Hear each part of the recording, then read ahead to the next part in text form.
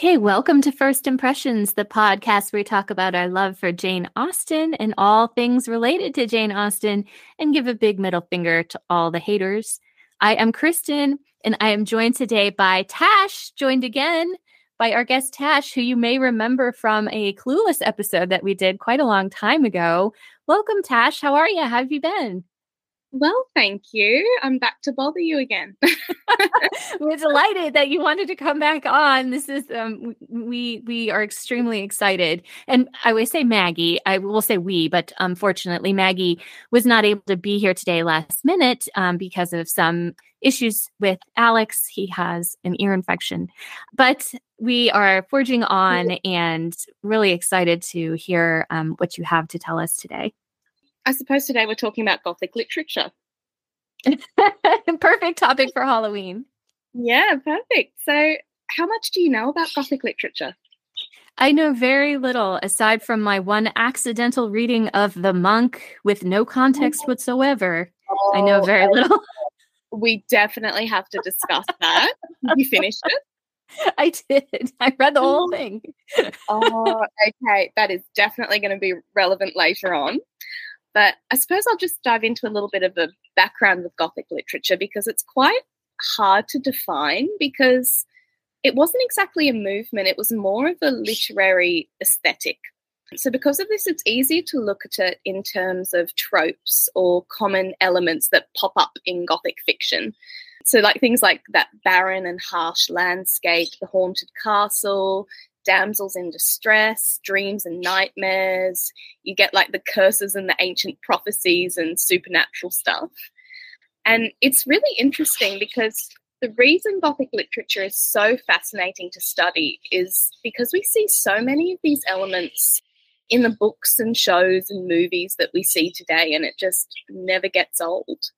But I suppose in Austen's time, it wasn't old. It was very new and very exciting, especially for women who just embroidered all day and took care of children. So it's still exciting for us now. It's an aesthetic, and it brings up feelings of kind of like, ooh, titillation, like exactly. The reason we love to be scared, right? Kind of brings up emotions. Oh, definitely. And I mean, I think like shows like Stranger Things, which I'll admit I haven't seen, but a lot of things like that are really getting people into it. And especially now that Halloween's becoming more and more popular, I've had quite a few of my old students asking about Gothic literature. So it's really nice to hear people talking about it again. What would you say, like the famous Gothic literature that everyone would know as a kind of a household name? Would it include things like the Brontes and things like Dracula, or is it? Definitely. So I think Dracula's probably, the household one, the classic with the vampires and everything. Frankenstein, Mary Shelley. It's very interesting when you start looking at how it's divided into male and female Gothic authors. And I know one of my lovely colleagues, she's really into Gothic literature, and she loves Dracula and Northanger Abbey and, Jane Eyre and Wuthering Heights. If you sort of move into slightly more modern Gothic, Daphne du Maurier, Rebecca, if any of your listeners are looking for a really good Gothic novel after reading Northanger, Rebecca is very interesting. I recently finished that one and loved it. And I think they recently did a movie with that, with Lily James. Yeah, they did, right, with Armie Hammer and so Lily James. That would be topical, wouldn't it? For Gothic?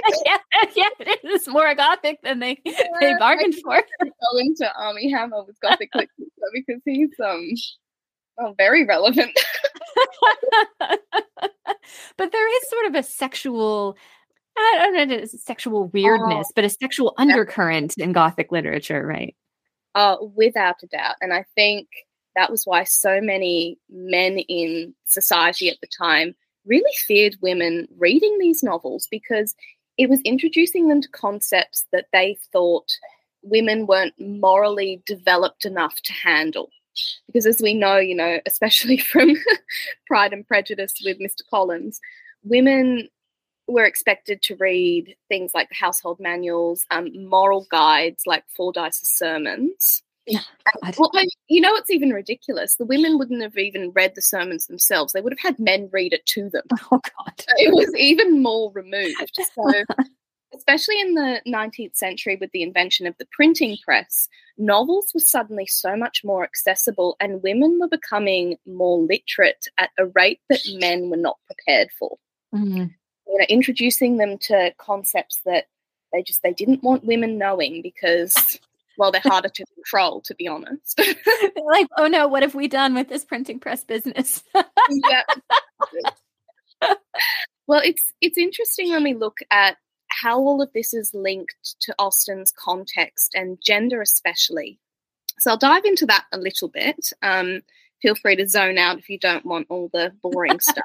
But at the time of Austen writing, there was sort of these little wars going out in society, and being the intelligent and observant woman that she was, she would have been acutely aware of these debates, and she would have had her opinions because, as we know, Austen did have opinions and she was amazing in that respect. So there were sort of two dominant ways of thinking at the time. There was neoclassicism and then there was romanticism, and they were sort of considered opposites. And this is a hugely complex thing, so I'm going to anger some other English majors by oversimplifying it. But neoclassicism was all about rationality and fact, whereas romanticism, it focused on sentimentality. So as you can see, these are opposites. They're very different. And it's basically Sense and Sensibility in a nutshell. Oh, I love that comparison. Yeah, exactly. And it's the perfect example of these two discourses or ways of thinking. We have Eleanor, who represents neoclassicism. She's very rational, but overly so. And then we have Marianne, who's romanticism. She's, very into transcendental, almost the sublime, very into nature, emotion, expressing yourself. And I think, obviously, we can only guess at Austen's message through that, but I think Austen never does things in black and white. She never said that being completely rational is the right thing or being completely sentimental is the right thing. Everything's a balance. And I think that's what she brings in through Northanger Abbey. But Gothic literature was sort of an offshoot of Romanticism. So with Romanticism focusing on the sublime and nature and sentiment, this was sort of a darker turn. It was focusing on the darker flights of fancy. And as we see in Northanger Abbey, women were associated with that sentimentality, especially in the form of novels. Kind of like, I suppose, reality TV today. Reading novels was very much a guilty pleasure that was usually associated with female audiences. And at the time, and I would argue, I know controversially today, as soon as it's associated with very strongly with female audiences, it's seen as less valuable. Would you say also the novels that Catherine Morland is reading, for example, they all have women's names, right? They're all like Pamela, Louisa. You just Henry Tilney makes that point. Like, don't imagine you can cope with my knowledge of Pamela's and Louisa's, right? Okay. Really interesting. And that brings me into this theory of the female Gothic. So the reason I'm bringing up all this context stuff is because it shows that very quickly Gothic literature became associated with women, especially female readers.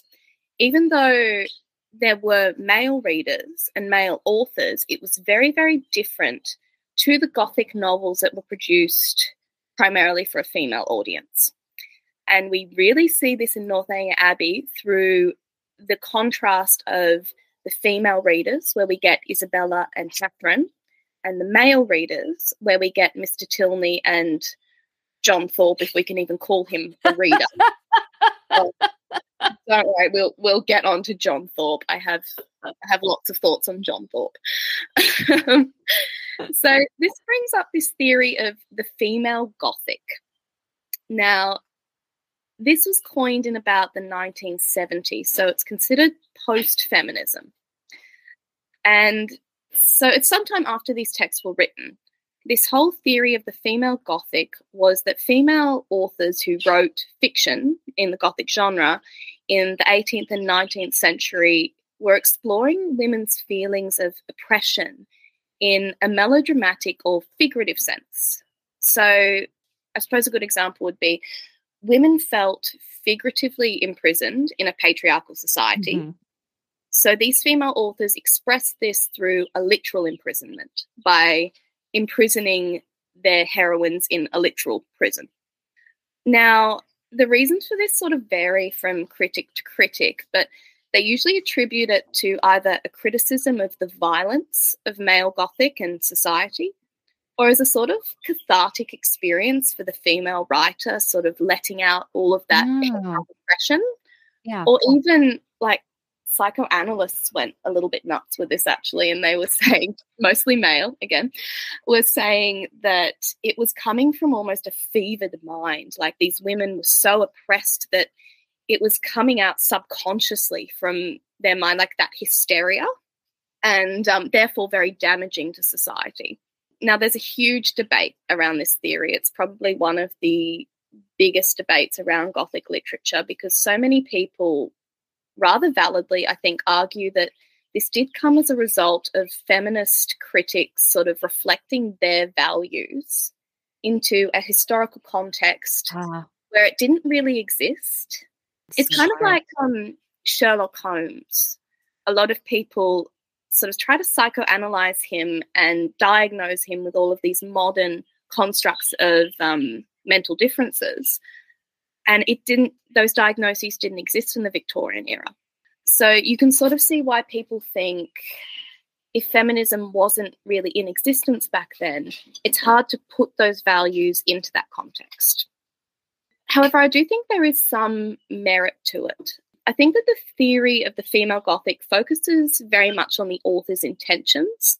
And I think that whether or not the female author wrote a Gothic novel for the purpose of critiquing the treatment of women is something we can only really guess at because we can never really know the author's intentions. But what actually interests me a little bit more is the female readers, because I think that a lot of them would have read these novels as a way to deal with their feelings of isolation and lack of control, which we could kind of argue with Northanger Abbey because we have Isabella and Catherine, well, they're obsessed with their Gothic novels. Kind of like a form of escapism, I think. Can I just mirror back what you said because I think this is all really interesting. When women are writing for women, it goes back to that idea of authorial intent means nothing. If women write for women and that book is a hit with women, they've put their finger on something that people need catharsis about, perhaps. People are drawn to it and maybe they can't even articulate why. Yeah. And I will say too that, the diagnoses that we were talking about didn't exist then, but did people have those same problems? To a large extent, I think we can say yes, unless you're taking kind of an extreme position about all of that. And people can just record what they've observed about other people, and that still translates. So I know we've talked a little bit about this before too. If anyone wants to go back and revisit our discussion of Among the Janeites, where people diagnose Darcy with all these different things. Yeah, in depth, we talk about that there as well. So, but we're thinking about, now we've moved on to thinking about the readers, the female readers of the Gothic, right? Yeah, and I think that that's almost more important because it was the readers that sort of shaped the literary landscape, because I would say that, women were still intelligent beings, and it was still as a means of bringing in at least some money. So they're going to cater to those readers. And I think if women were feeding off those sort of Gothic tropes of women being oppressed and escaping and, traversing these really harsh landscapes, being pursued by, the handsome rogue who's trying to steal their fortune, if that's what women want, that's what the authors are going to write. So it's a little bit of a cycle. And you can see why, especially men in sort of positions of power at the time, were a little bit unnerved by this. Sure. Can you imagine Mr. Collins if he was in Northanger Abbey? Can you imagine what he would have to say to these women? Doesn't he start back in horror and proclaim, "Oh, I never read novels," when Lydia asks it? Well, at the time, and I know you love Mansfield Park, and at the time, it was very much seen as almost sinful fiction because it was a form of deception. It's not real. So to take that fiction to a new level through Gothic literature or through plays, as we see in Mansfield Park, there was a religious standpoint here. And I mean, going back to the monk, I mean, if we're going to talk about religion, that is probably the definition of a moral. Oh, it's just shocking. And I think, wasn't he, I should have looked this up earlier because I hate the monk, but I think he was like 14 when he was really young when he wrote it, Matthew Lewis. Oh, I haven't looked into that. Yeah, really strange the way men interacted with the Gothic. But I suppose it would be good to sort of see how all of this context plays into Northanger Abbey. And I think it's really important to start by pointing out that Northanger isn't a Gothic novel. It's a parody of one, which basically means that it's poking fun at certain aspects of society in a humorous way.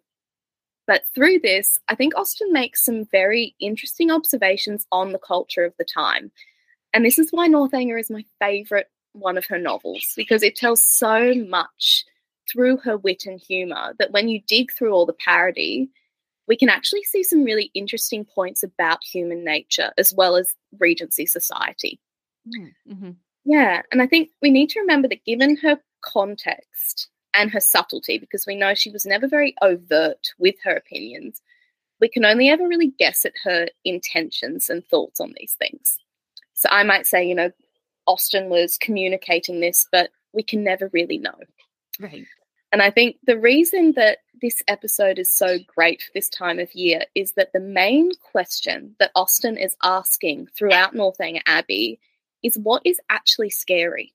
What is truly scary? What should we really fear? Haunted castles and handsome tyrants and candles being snuffed out in the middle of the night? Or should we really be fearing stupid men who tell lies and chase your fortune? And I think we kind of know the answer by the end of the novel. Right. But we know which one Catherine is fearing at the start. And it's meant to be funny. Northanger Abbey is meant to be funny. We're meant to laugh at Catherine. But there's also some points that are very serious and actually scary in the novel. So I suppose I'd like to start by chatting about a few of the characters, about Catherine and Isabella as the main young females, and then I'd love to move on to the males, being Mr. Tilney and Mr. Thorpe. So did you see the J.J. Field version of the film? Yes, I love it so much. I've seen it so many times.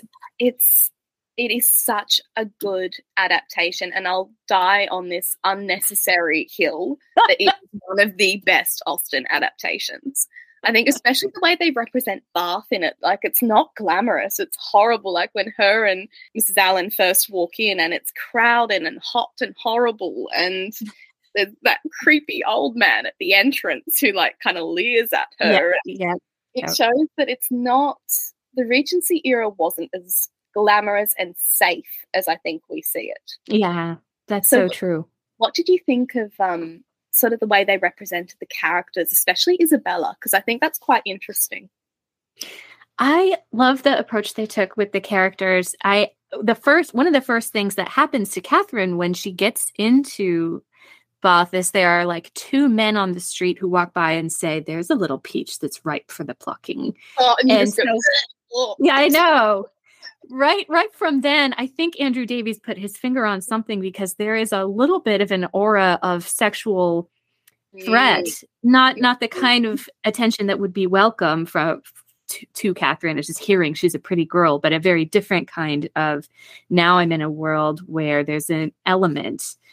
I do think that they made Isabella Thorpe in the movie version, right, the J.J. Field version, a little bit more sexually aware and mature on a literal basis. Almost like, well, there's that scene with Frederick Tilney where she actually sleeps with him, and yeah, there are a few scenes where you're right, they really do hint at that sexual aspect of Gothic literature. And I recently read a Gothic novel. I know one of my colleagues, Felicity, loved it, Mexican Gothic, and they really picked up on that strange sexual tension. And I know that a lot of researchers who really do believe in the theory of the female Gothic, they talk about that as a representation of the sexual oppression that females were going through at the time. It's interesting because they bring it up with that really weird, cringy bath scene. Yeah. I hate that scene. I'm not going to lie, that's the bit where I was like, ooh, I didn't need that, because they were showing Mr. Tilney as the monk, and I was like, nah, I'm not sure about that representation. But I think Isabella is such an interesting character because, and I know on your previous episodes, we all have a strange soft spot for Mary Crawford. We all have a soft spot for her because she's quite modern, isn't she? Yes. Like we kind of, we like her spark. It's almost, I think in that episode you mentioned, she's almost a little bit like Lizzie Bennet, where we do get that sense of charisma. But Isabella has that, and people don't celebrate it. Right. And I think through Northanger Abbey, we get two very different young women who are going on that journey. And Catherine's journey really mirrors the Gothic heroine's journey. She starts off in a very small, isolated town, and it's that form of the Bildungsroman where she's learning about the world. She's growing and being introduced to some of the dangers, like you said in that first line when she arrives in Bath with those two young men, and she realizes, okay, I'm not in my little village anymore. I'm not in my safe space, especially being removed from her parents. And Isabella, in contrast, she's very aware of the world. And they both are so immersed within that female Gothic literature because they bond through Anne Radcliffe. Have you read any Radcliffe? I have not. I actually heard Devaney Lozer speak, and she said, don't read Radcliffe. Don't do it to yourself. What is that reasoning? Oh, it's so painful, apparently. She's like, there's so many other Gothic literature options for you. So anyway, to answer your question, I was going to be brave enough to do it, but then I just didn't. Honestly, and I feel a little bit guilty because I'm so involved in research of Gothic literature, but no, I haven't finished her books either. When I first started researching Northanger years and years ago, I thought I'm going to read all of those books that Isabella lists. And no, I didn't, because The Mysteries of Udolpho, look, if you're ready to dedicate many, many hours to the description of landscapes, go for it. But I'm sure there's probably an abridged version. But it is interesting because when it comes to the whole theory of that female Gothic and that representation of female oppression through that figurative sense, Anne Radcliffe is the pioneer. And as soon as you read anything on the female Gothic, Mrs. Radcliffe will come up. Well, that's the whole basis of Catherine's imaginings, isn't it? It all starts with The Mysteries of Udolpho. I remember reading some really interesting criticism on it, actually. And I know that the main heroine in it, she travels across the harsh landscape. She's hunted by, rugged men, and a lot of these female Gothic novels, they were searching, for a long-lost mother, and usually they're imprisoned in some sort of castle. And the article was talking about, it was a very long article talking about how the tombs that she's imprisoned in represents like the womb of mothers. And so it's, going into that female landscape, and it's described as being very warm and isolated and dark. And oh, wow. Their analysis was that was the author trying to liken it to a female space. I'm not going to lie, I do think that is taking it a bit far, but you can sort of see why it's such a controversial topic, because people do take it that step a little bit too far, maybe.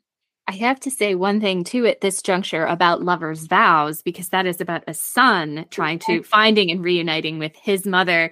And just like the book takes it and makes it sexual because they're embracing, you could say that perhaps it's the same thing going on with the narrative. Oh, I want to find my mother, but actually it's also doing something for me on an adult sexual level to be reunited, if you're going to get very Freudian about it, right?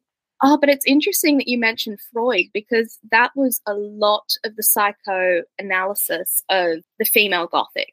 When I mentioned a lot of those people who brought out a lot of papers on the cause and the root of female Gothic being from that sort of fevered mind of the oppressed woman, I think that was informed a lot by Freud's philosophy. People get very, very worked up about this. And I know there are people who have very strong opinions, and I suppose that's why I'm stepping back and I'm saying I'm not sure, and I want to focus more on the reader.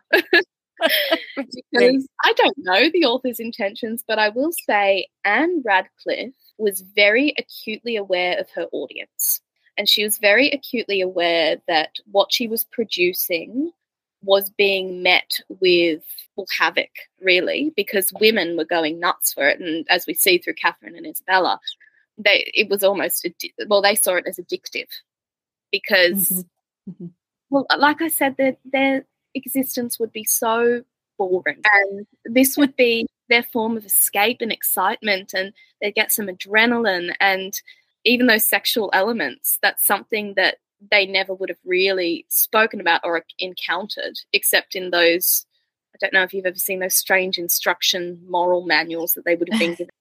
Did I make a point about this too when we're talking about Catherine all of a sudden getting into a space where there's a sexual threat? These women are not able to step outside and experiment with that in any way, shape, or form. Even if they're in an urban environment, they're constantly on guard against any form of impropriety, much less the actual ability for someone to penetrate those defenses.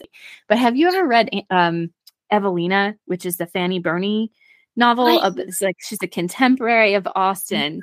But in that book, the threat is very much a sexual threat. She goes to Vauxhall Gardens and she has to escape from someone who's trying to assault her, which was like a real thing that could happen if you were around London unattended. And that was a thing you had to worry about.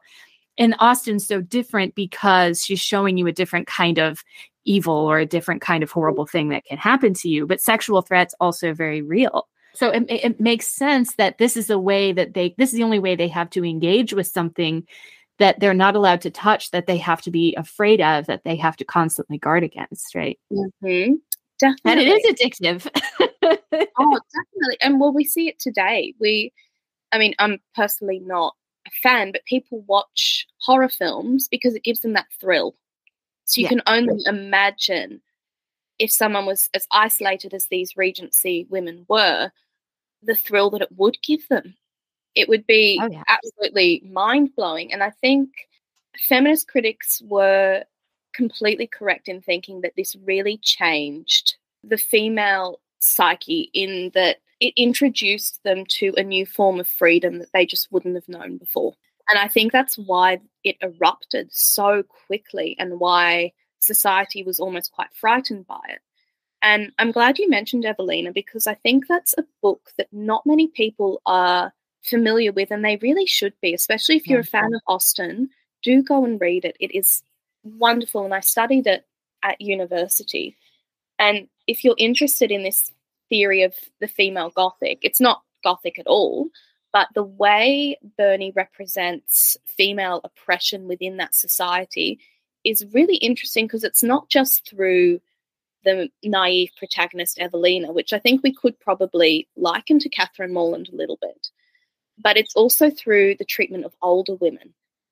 And we actually get that quite a bit in Northanger Abbey through the representation of Mrs. Allen as being almost a little bit irrelevant in society. She's seen as very silly. You know, her life is all about fashion, and she goes on about muslin, and we all laugh at that. But in a sense, should we be laughing? This poor woman she doesn't have kids. That's all she has, yeah. Yeah, if you don't have kids in Regency society, what's your purpose as a woman? Right. And so I think that's quite sad. So Evelina is a great example of that expression of female oppression in a novel. Yeah. I will make one quick note about, if you do decide to read Evelina, expect to touch on anti-Semitism, because overspending. Oh, about that, yes, that's very good. It's almost Georgette Heyer-esque, the way Evelina also parodies these rich gentility, way overspending, way outpacing their income, just throwing money away so irresponsibly on big parties. And so it's quite Heyer-esque, like it's like reading a Heyer in some ways. So, but that, as you know, is in Heyer, and it's also in Evelina. So just be aware of that. It's not too terribly bad, but it isn't there as an element of the story. Oh, definitely. It's interesting you should bring up Heyer, because I think it was a Georgette Heyer novel that very first got me into Gothic literature. Oh, really? Yeah. So The Talisman Ring. Yeah. Was the first sort of Gothic-esque. It's not necessarily a Gothic novel, but it sort of dealt with those tropes. And I think I read that when I was about 13. My grandmother gave me a copy. And obviously I didn't really understand it at 13, but I loved it. If you like Northanger Abbey, I mean, Heyer is a great novelist. I mean, you do start to see a lot of repetition, but if you like your Regency romances, she's a good one to explore. And I think a lot of her novels, Isabella and Catherine, would probably adore. So, oh yeah, for sure. That happened at the time. But it's interesting that Catherine, her journey does mirror the Gothic heroine's journey, and we talk about how this is very much a positive thing. Well, we believe nowadays in modern times that it's a positive thing that these women were being introduced to concepts of danger through Gothic literature. But I don't know how much Austen supports that. And this is very much, again, guesswork. But I mentioned at the beginning, especially through Sense and Sensibility, Austen never says anything is black and white.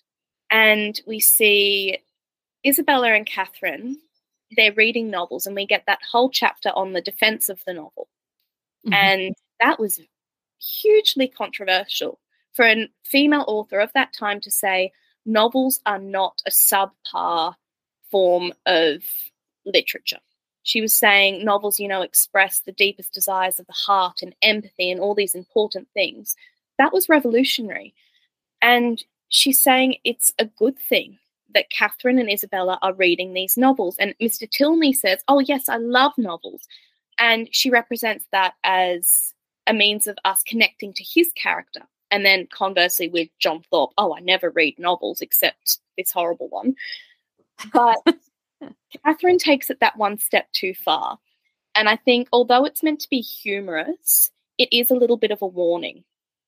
And I know that early criticism or early analysis of Northanger Abbey, there were some, and they're a bit hard to dig up now because I think a lot of people discounted these critiques and research with feminist theory when it came through, but there are some early writings about it from older researchers who argued that Northanger Abbey is a moral story and it's teaching young girls not to be like Catherine. Do not do this. I think that that's an oversimplistic view. I think that Austen is warning against being too sentimental, like that whole Sense and Sensibility. But again, she's asking that question, what should we really fear? And there's that scene where Mr. Tilney is, like Eleanor, I think he represents that neoclassic thinking. He's very rational. And when we come to that scene where it's so awkward when she says, oh, well, I'm in your dead mother's bedroom. And when she's in, I can't even say it without cringing. It's like, oh, yes, I'm in your dead mother's bedroom. And sort of the suspicion comes out. And she says, I kind of think that, and obviously this is me paraphrasing, I think that your father has either murdered or imprisoned your mother. And he says, think of the country in which we live. And he says, we're in England, we're Christians. And he's basically saying, be rational. We live in a safe society. But do you think it was as safe as he thinks it is? No, it's totally naive what he's saying. Exactly. And there is a sexual threat. There are these threats Maybe not the exact ones Catherine thinks of, but that's what Gothic literature is touching at. And that's why it's so compelling, is because they're surrounded by these threats. Exactly. And I think she was showing Mr. Tilney to be naive. And obviously, if you were to say that, let's say someone just watched the movie and you said, oh, yes, Mr. Tilney's naive, people would go, what are you talking about? Yeah, that's not how it's framed. He's the voice of reason. But again, with Austen, we have to read between the lines, because he says, and they also talk about, that horrible thing to come out in England, and it turns out it's a novel. And that's all in the scene where they go on their walk. And Catherine says to Eleanor, yes, I hear something horrible is to come out in London, and there's going to be murder.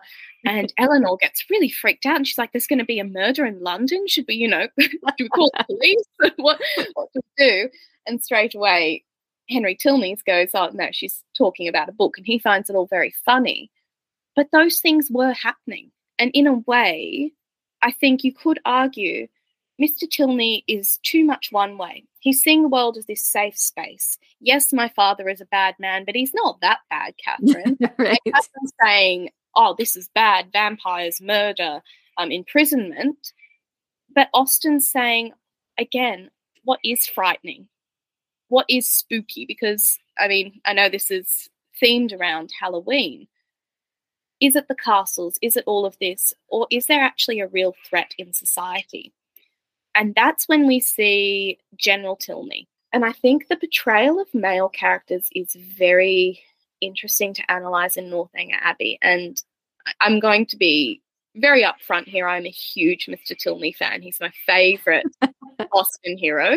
I think he's hilarious, but there's still some fault there. But I think he also goes through a journey of realisation, because in the end he even admits to it, and he says, you were right. He says to her, yes, you thought that my father murdered or imprisoned my mother, but he did in a way. And he goes on to basically acknowledge that females were isolated and oppressed by cold men who were fortune seekers. And for a young man to admit that in the time is huge. And Mr. Tilney, he would have been such a unique character of the time, because not only did he read novels, that's a big admission, because, it's showing that he doesn't have that same male superiority that John Thorpe does. But to say he was wrong and acknowledge that males do have that unfair advantage in the process of marriage, and that's what happened with his parents, he goes through that journey of learning as well as Catherine. And it's like they both sort of meet in the middle at the end. And it's a really lovely conclusion. And some people don't like the way Northanger is kind of wrapped up in very neat packages. And that is actually a very deliberate move on Austen's part, I think, because when we have the female Gothic, usually everything is wrapped up in a nice little neat package, and it does almost always result in marriage. So that was her way of saying, here's the Gothic heroine's journey, not literal journey, because again it's a parody, but the real threats in the end are very different, because it is still a realistic novel. But when we get the male Gothic, it was very different. So a lot of Anne Radcliffe's novels and the female Gothic novels, they ended in that happy ending, that conclusion, that sense of fulfillment, which I think women would have valued. Otherwise, it would have been very, very depressing for them at the time. They needed something. Whereas male Gothic, they wanted to be a bit more, dare I say, edgy. It was always ending on a very, or kind of like a cliffhanger. And it would leave you with a moral decision. You had to work out what was happening. Or it ended just on a completely inconclusive note where I don't even know if the author knew what their decision was. They did. Because making people think was their intention. And that brings me to The Monk. So can I ask, what brought you to read The Monk? I want to tell the story about The Monk. Can I say one thing before we get too far away from what you said? Is I'm really, really excited about what you said. I always saw Catherine as a parallel in a way to Sir Edward Denham in the Fragment of Sanditon, because I thought Austen was saying in both cases, there is a way to misread a novel. Catherine sees herself as a heroine. He sees himself as a Gothic villain. But now you've sort of opened my mind to the fact that Catherine was so into Gothic novels because she could see a parallel to reality. She was just misidentifying what was actually scary, but she could feel the fear. Where Sir Edward Denham may be more of a male Gothic novelist's kind of point of view. Definitely. And I think even though Catherine Morland, she is very naive, I really love her. I think she's such a beautiful, real character. And I think that even though we're meant to laugh at her throughout the novel, Austen just tips her hat to her at the end by saying she wasn't completely wrong. Her instincts were right. Even though she's this naive girl, which, let's be honest, most of the Gothic heroines were, she's got that sense of intuition. And I mean, she was right about Thorpe, so... I have to also, before we go too much farther, shout out to a friend of mine, Lexi, who is a friend on Twitter and has reread Northanger recently and formed an attachment to John Thorpe. She is now a huge... I know. She's a huge John Thorpe fan girl. Yes. There's so much humor in the way he's portrayed, and there's so much inherent masculinity of an extremely goofy kind. Sometimes we're attracted to the man who needs rehabilitation in a way. I'll have to ask Lexi more and repeat her answers to this and give her space to actually explain. But I just wanted to shout out to her, but also to say, and are you going to talk about John Thorpe more as a proto-Gothic villain? Lexi, please reach out to me because I need to know your thoughts here because I have never heard of anyone actually liking John Thorpe. I will say, I remember when I got to teach this, it was we were allowed to teach an Austen novel of our choosing for the 19th century novel once. And of course, I went straight to Northanger Abbey. And you know what? 17-year-old girls can be very insightful. And one of my girls puts her hand up and she says, "You know what he is, miss?" And I said, "What is he?" "He's one of those guys that pulls up at the traffic lights and revs his engine and then talks for 15 minutes about his car on the first date." Yeah. And it's so true because he's talking, my horses and my carriage and blah, blah, blah.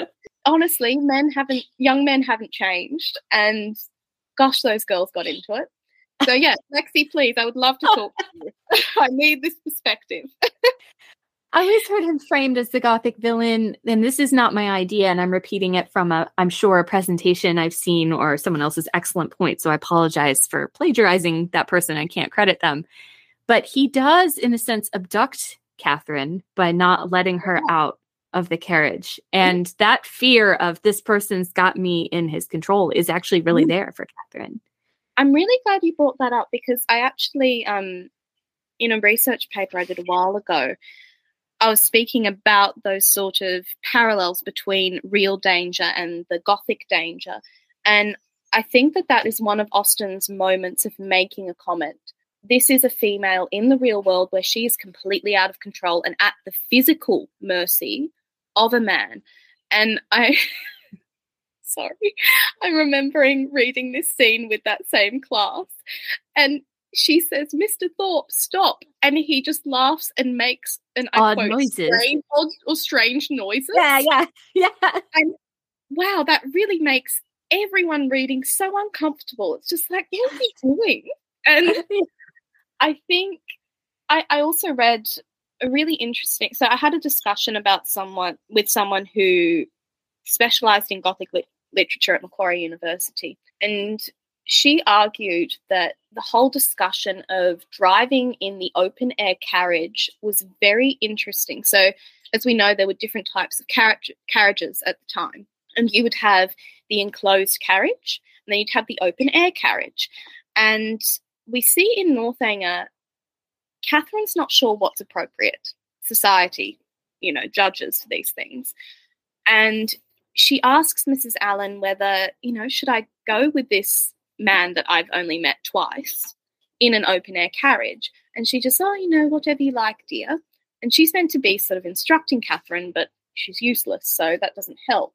So society would talk. If they saw a man and a woman in an open-air carriage, like with Marianne and Willoughby, it's almost a proclamation of an oncoming engagement. Mm-hmm. Because you're publicly saying, I am in this space with a man, which, of course, in modern times, that doesn't make sense to us.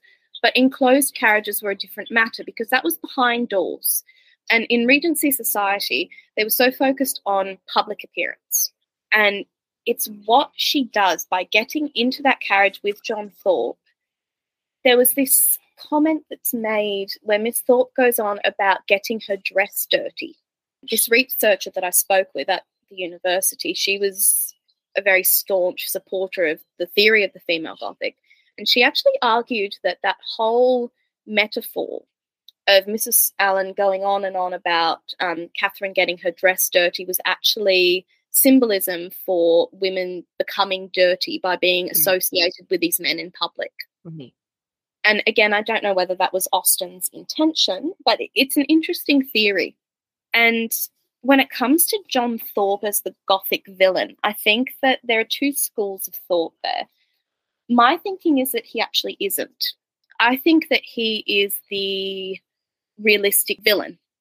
So he is very much the villain of the novel, Northanger Abbey.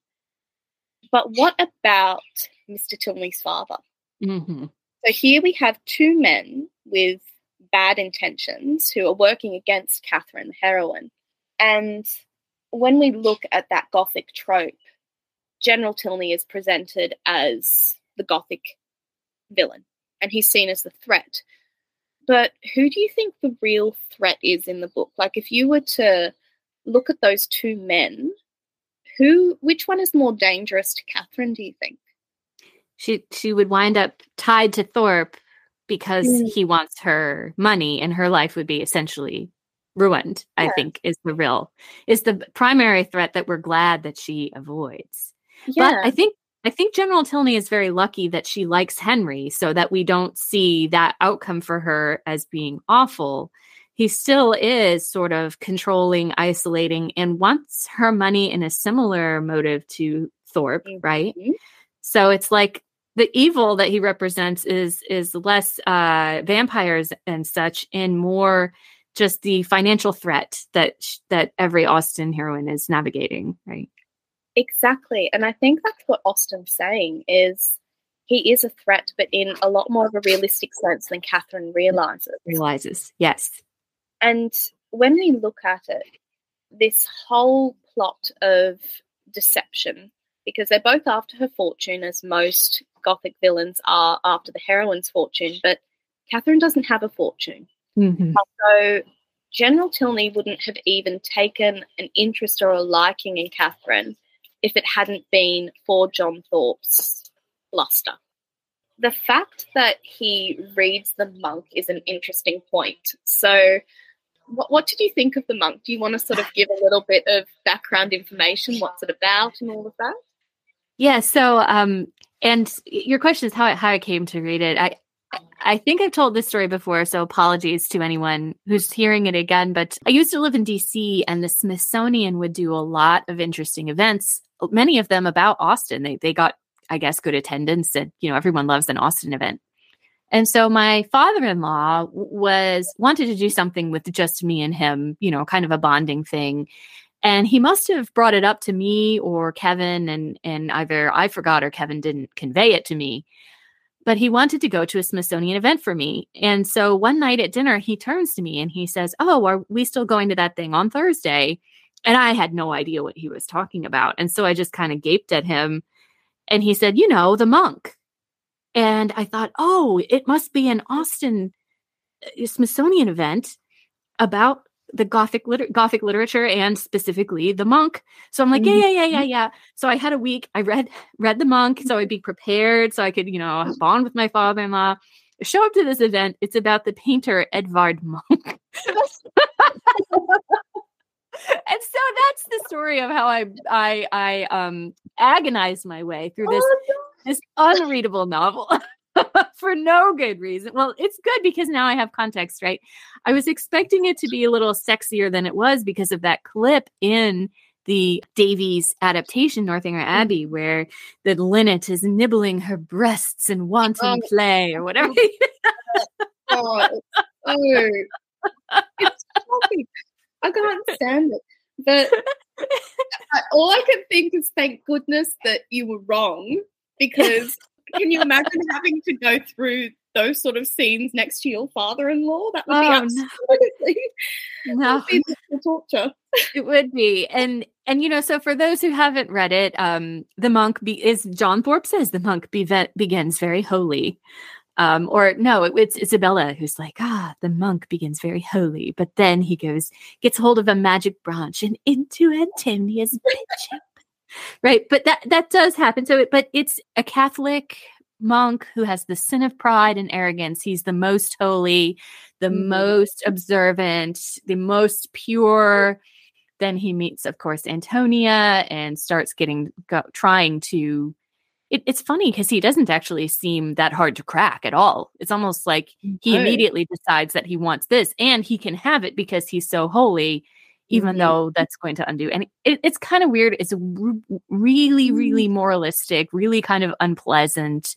Doesn't have a happy ending, like you're saying, the male Gothic. And that's what I remember. I remember too. Does it have something to do with some kind of Inquisition thing? Because they keep bringing up the auto da fe, which I still don't actually know what that means. I didn't care enough to look it up. But he's like, at the end, he faces some kind of Catholic examination or something.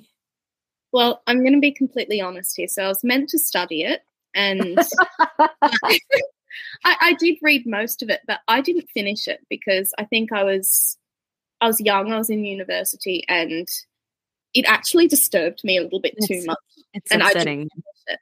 So I hope it's okay. I'm going to give a few spoilers and also a little bit of a trigger warning, because it's not an overly nice discussion, but I think it's really important for the context when it comes to the fact that John Thorpe has said that he enjoys this book.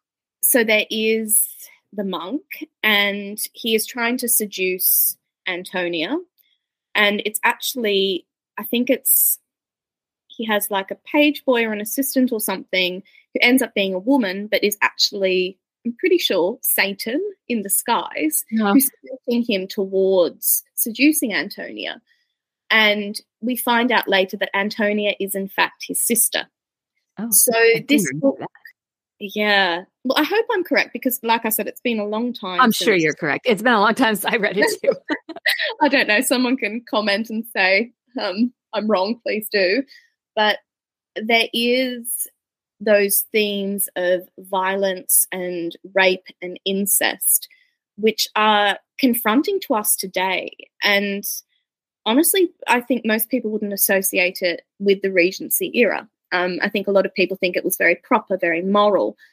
And the fact that John Thorpe says to Catherine outwardly, oh, yes, I don't read novels except The Monk, that is a very subtle, like, it's one line. But through that one line and that one reference to a book, Austen is telling us everything we need to know about John Thorpe.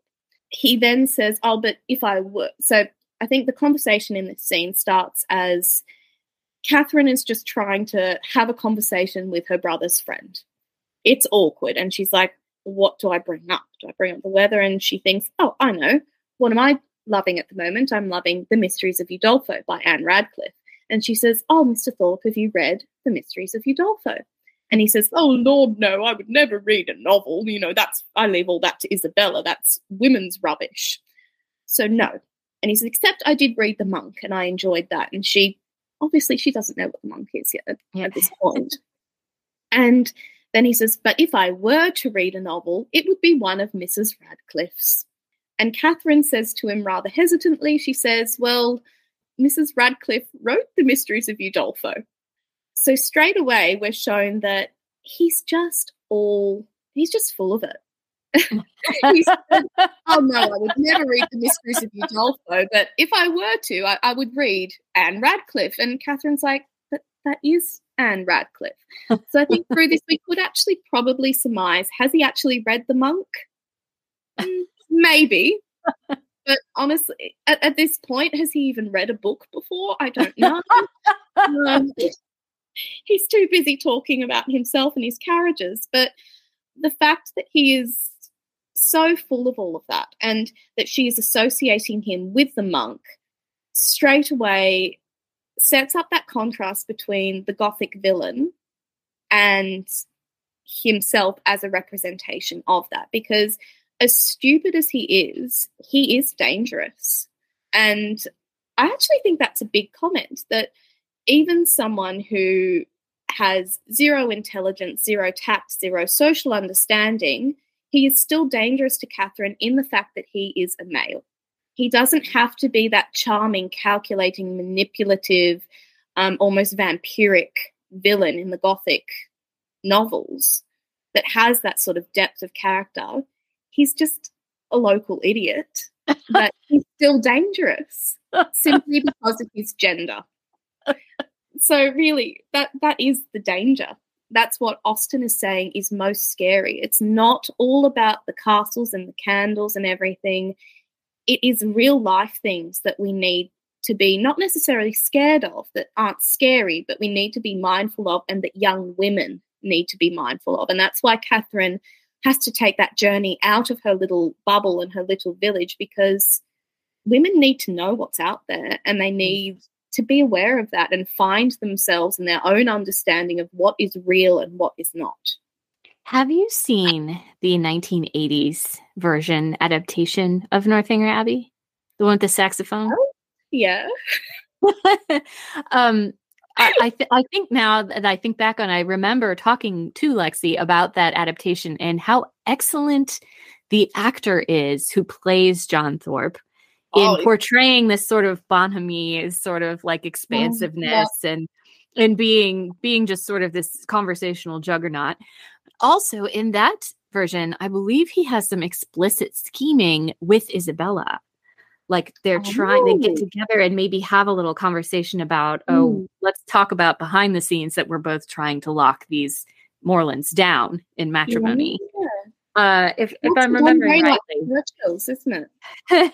Because Isabella is a danger to James Morland, not quite in the same way as John Thorpe is to Catherine, because James really has the power of choice. So he's still very naive, which is interesting. Yeah. Is James Morland a Gothic heroine parallel in and of itself? Well, he's actually probably, I would say he's the real victim. He's the one that really loses out the most, apart from General Tilney. Right. Yeah. Poor guy. Yeah. I was fascinated too by what you said, not to get too far away from the Gothic, but I have never heard Mary Crawford and Isabella Thorpe compared in this exact way before, but they are exact parallels in what they're trying to do is get the man they like, who is also the rich man. And if they can't do that, they're going to reject that man to try and favor. Now, Isabella, I think the reason that we don't root for her as much as we all appreciate Mary's general intelligence about social interactions, which is something that Austen prizes so very highly. Are you good company? Are you funny? Do you understand what's up? And Isabella is just the teen who has a few tricks in her bag to be charming, like pshaw nonsense, right? Oh, yes. Yeah. Surface fun friend stuff, but doesn't go deeper than that. Yeah, and her contrast with Eleanor as well. Yes. Yeah. And it's interesting because I actually hadn't really compared them before. That was sort of an afterthought. But when I think about it, I think the reason we also like Mary so much more is that with Isabella, there's a lot more fakery. Yeah. And she's so intensely frustrating because it's these huge profusions of adoration for Catherine. And it's just all surface level. It's all a display. Whereas Mary is very outward in her appearances. And what you see is actually what you get. Apart from her sort of machinations for marriage, I think she says something along the lines of, I'm always sort of selfish and I always get what I want. But, there's there's nothing that can be done about it, so you may as well forgive me. She's very aware of those faults, and she doesn't hide them, where Isabella is, very... She presents it under this modest, demure, sort of a little bit flirty, and I think that's very frustrating, especially for modern audiences. But in the newer adaptation of Northanger, I think that we have maybe a bit more sympathy for her character. Do you think, than in the book? She is in her own way then manipulated by Captain Tilney, and the punishment doesn't quite seem to fit the crime. Yeah, especially in the movie where she is taken advantage of sexually under false pretenses, which is a horrible thing to go through. And so despite being sort of grasping and false to James, and in general just an inauthentic person, really has quite a fall. So she really does pay, for that inauthenticity and that immorality. Yeah, definitely. Actually, so now that you mention it, so in the movie she is taken advantage of, and afterwards she says to him, "So are we engaged?" Yeah. And he says, "Put your things on and get out. Your friends will be missing you." And I do think as an audience I felt like, oh, that whole thing, because she's now ruined. Right. And I don't even want to know what would have come after that, but rejected from society. She probably would very much struggle to find a decent husband after that. And both Isabella and Catherine are taken advantage of by men. In terms of, for Catherine, it's General Tilney after her fortune and John Thor. And then Isabella's taken advantage of by Frederick Tilney. But Catherine, because she comes to that realization of the world in a different way, she gets her happy ending. Mm-hmm. I don't know whether it's Henry Tilney is the difference there, but it is interesting that I think we have a bit more sympathy for Isabella in the movie. And I think the actress that plays her is incredible. It's so good. Everybody loves. Does such a good job. Her name always slips my mind. Carrie Mulligan. Mulligan, yes. Yes, she's excellent. I wanted to say too, I forgot that in her own way she becomes the victim. I almost wonder, and this is quite Austen-esque, Catherine is drawn to Henry because he's clever and funny, which is their qualities that Austen prizes. So I love that she rewards that sort of, kind of the same with Henry Crawford, right? Mm-hmm. We can talk about how attractive it is just to be funny and charismatic, right?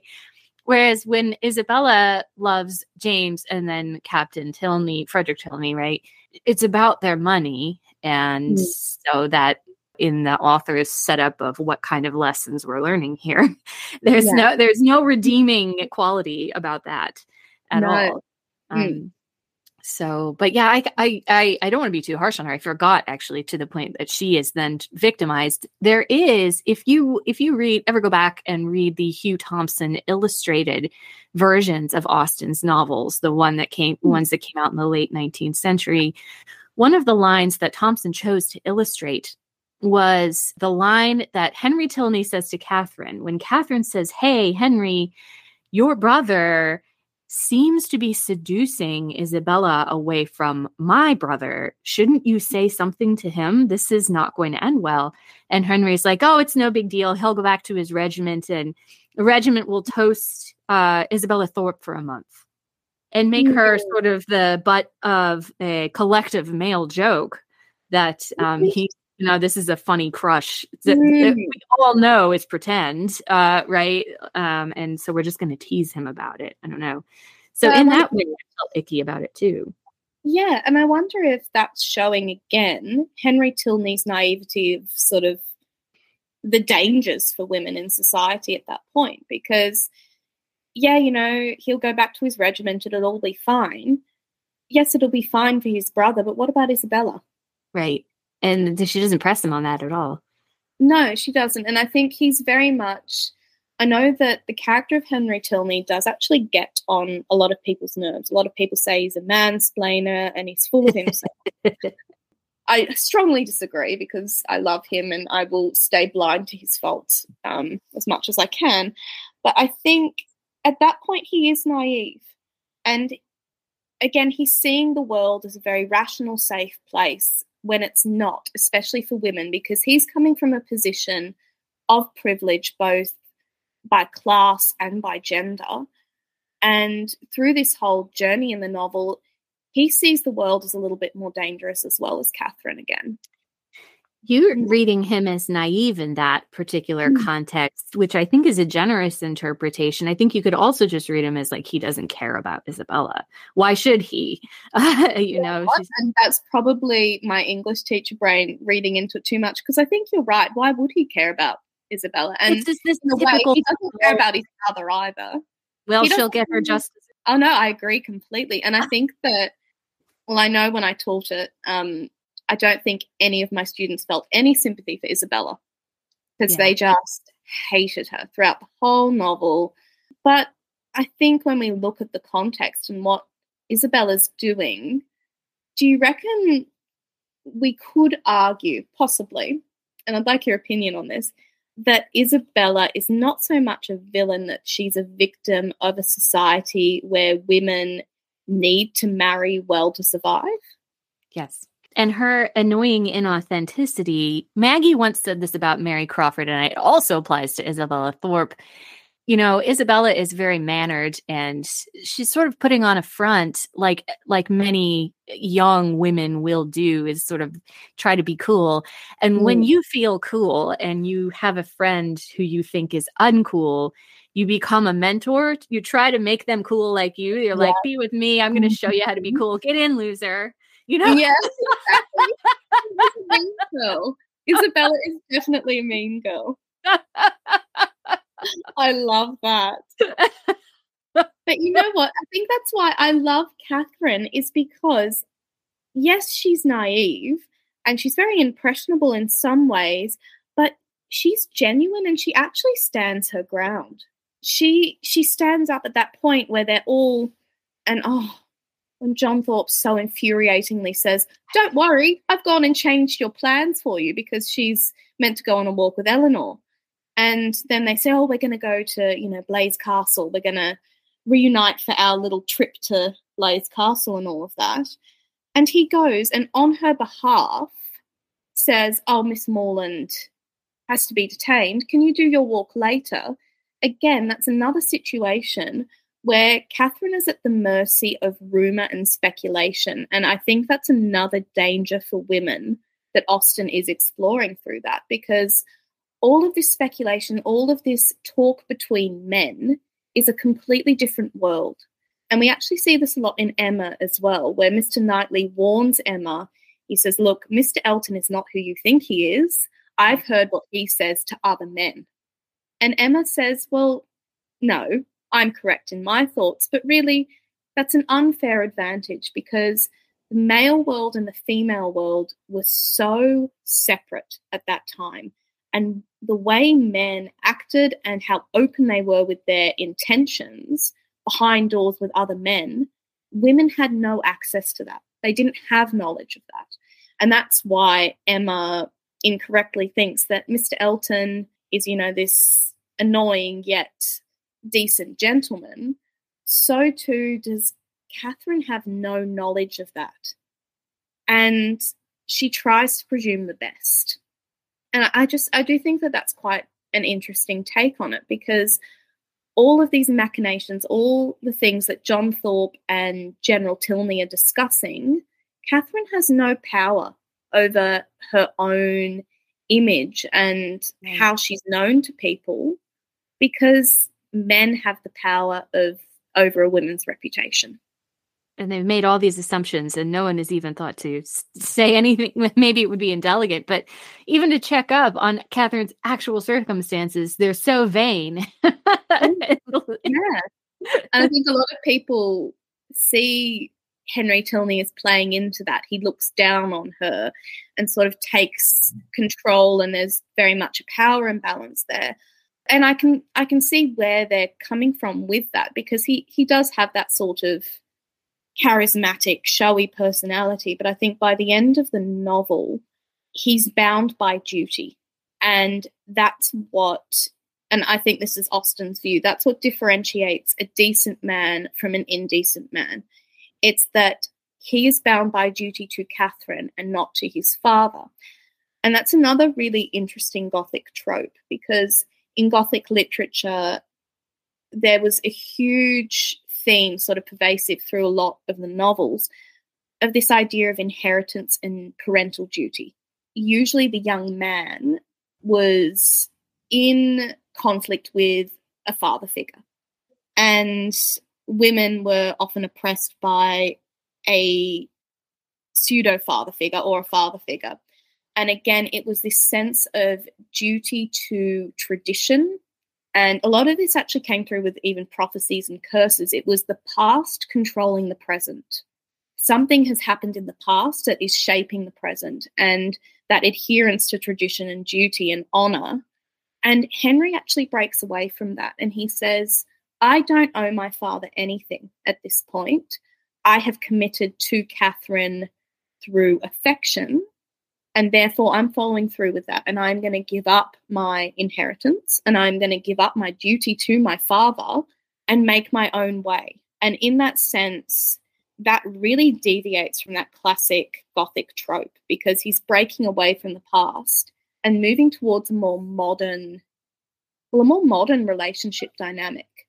And yes, there is an age difference. So obviously we are going to see a little bit of a wisdom imbalance there. And he's being a male, he's been exposed to the world a lot more. But he's still giving that up for her. So I know I'm becoming a bit of a Mr. Tilney apologist here, but I'll take that with pride.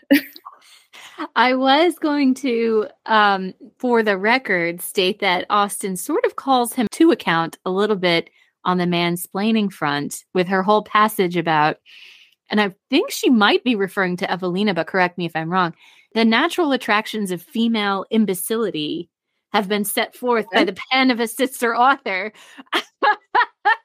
I know. It's a natural male failing. He is older. He wants to feel, he's still young. He wants to feel smart. He wants to be looked up to. That's a natural role that he wants to step into. Mm-hmm. Right. So he likes the sound of his own voice. But don't we all? Oh, yes. I think, again, a lot of people, so there are passages in Northanger Abbey that if you take it too literally, a lot of people say, I can't believe she said that. That's so against women. You know, I think at one point there's a line where she says, Catherine was unaware of the power that a pretty face and a naive mind had on a man. And people think automatically, well, that's Austen's view, that women should be pretty and naive, but it's not. Austen was almost always being just a little bit sarcastic, a little bit snarky, and she's poking fun at what other people believe. Right. So I do think you are completely right, and she's calling out Mr. Tilney. She's saying, look, yeah, he's a great guy, especially compared to Mr. Thorpe. He's a great guy, but he's still a guy. And she's saying men can be like that. And she's saying it doesn't make him a bad guy, but, you know, and he does learn to love Catherine for more than that. And he does by the end. Not just because she loves him at first, which is what makes her so attractive to him, right? Yeah. But also he loves the excellencies of her character by the end. Exactly. Do you think Austen is also a little bit skewering us when she says pretty and naive is also what you expect a Gothic heroine to be in order to be loved? Because you've read so many of these stories. I do think so. And I think Catherine starts off as very much a model of the Gothic heroine. And I mean, the very first line of the book is no one who had seen Catherine Morland in her infancy would have supposed her to have been an heroine. So great. Yeah. And I shouldn't know that word for word, but I do. Oh, yeah. And straight away she sets up that Catherine, to begin with, is an unlikely heroine. But then she starts to appreciate the finer things and care about what she looks like. And this is her journey into that. And that is what we expect and as I said at the time, those Gothic novels were seen as almost addictive. They would have seen basically a stock standard Gothic heroine would have been the same in every novel, but with a different name. And she would have been very pure And I think that's probably very pure, demure. And I mean, if you want to look at all the tropes for that Gothic heroine, it's all in the first chapter of Northanger Abbey. I think it says, you know, she nurses little sick animals back to health and Right. eats roses from the garden. And she's like, Catherine's not like that. She loves dirt and rolling down the hill and cricket and not cricket. Was it baseball or cricket? Yeah, they say baseball. Yeah. Yeah, that's the very first mention of that in a novel, by the way. Oh, that's amazing. So I think straight away she's saying Catherine is not what you're going to expect. Even though she goes through the whole journey of the Gothic heroine, she's different. I just keeping an eye on time. Was there any last point that you absolutely wanted to make sure to make, or should we sort of wrap up and talk about next steps if you have any other reading recommendations or how people can learn more? I think if people are very interested in sort of looking at the female Gothic and they want to move away from sort of those stock standard Dracula, don't go towards the monk. I think that would be my final advice. I'd just skip that one. If you have a look at the list of books that Isabella does list off to Catherine, they are all very heavy going. If you're looking for something that's a little bit more accessible, look at more modern Gothic novels by Daphne du Maurier. That's really, really interesting in terms of examining the female position in society from a bit more of a modern perspective. Rebecca and Jamaica Inn would probably be my two recommendations there. But if you want to go right back to the very, very beginning of Gothic literature, the very first Gothic novel was The Castle of Otranto by Horace Walpole. It's very short, it's very bizarre, but I would give it a go if you're interested, just to sort of see the roots of how these tropes started coming into play and then how women adapted it to their own experience. If you want to provide me any links or any titles, I can also post them in that episode details afterwards. Definitely. Cool. I'll have a look and send those through. Great. Thank you. Thank you for all the research you've shared with us. I gave you a proper introduction, but for those who don't know, Tash is taking a deep dive into Gothic literature and thinking about a dissertation on it as well. So you're an extreme expert, possibly.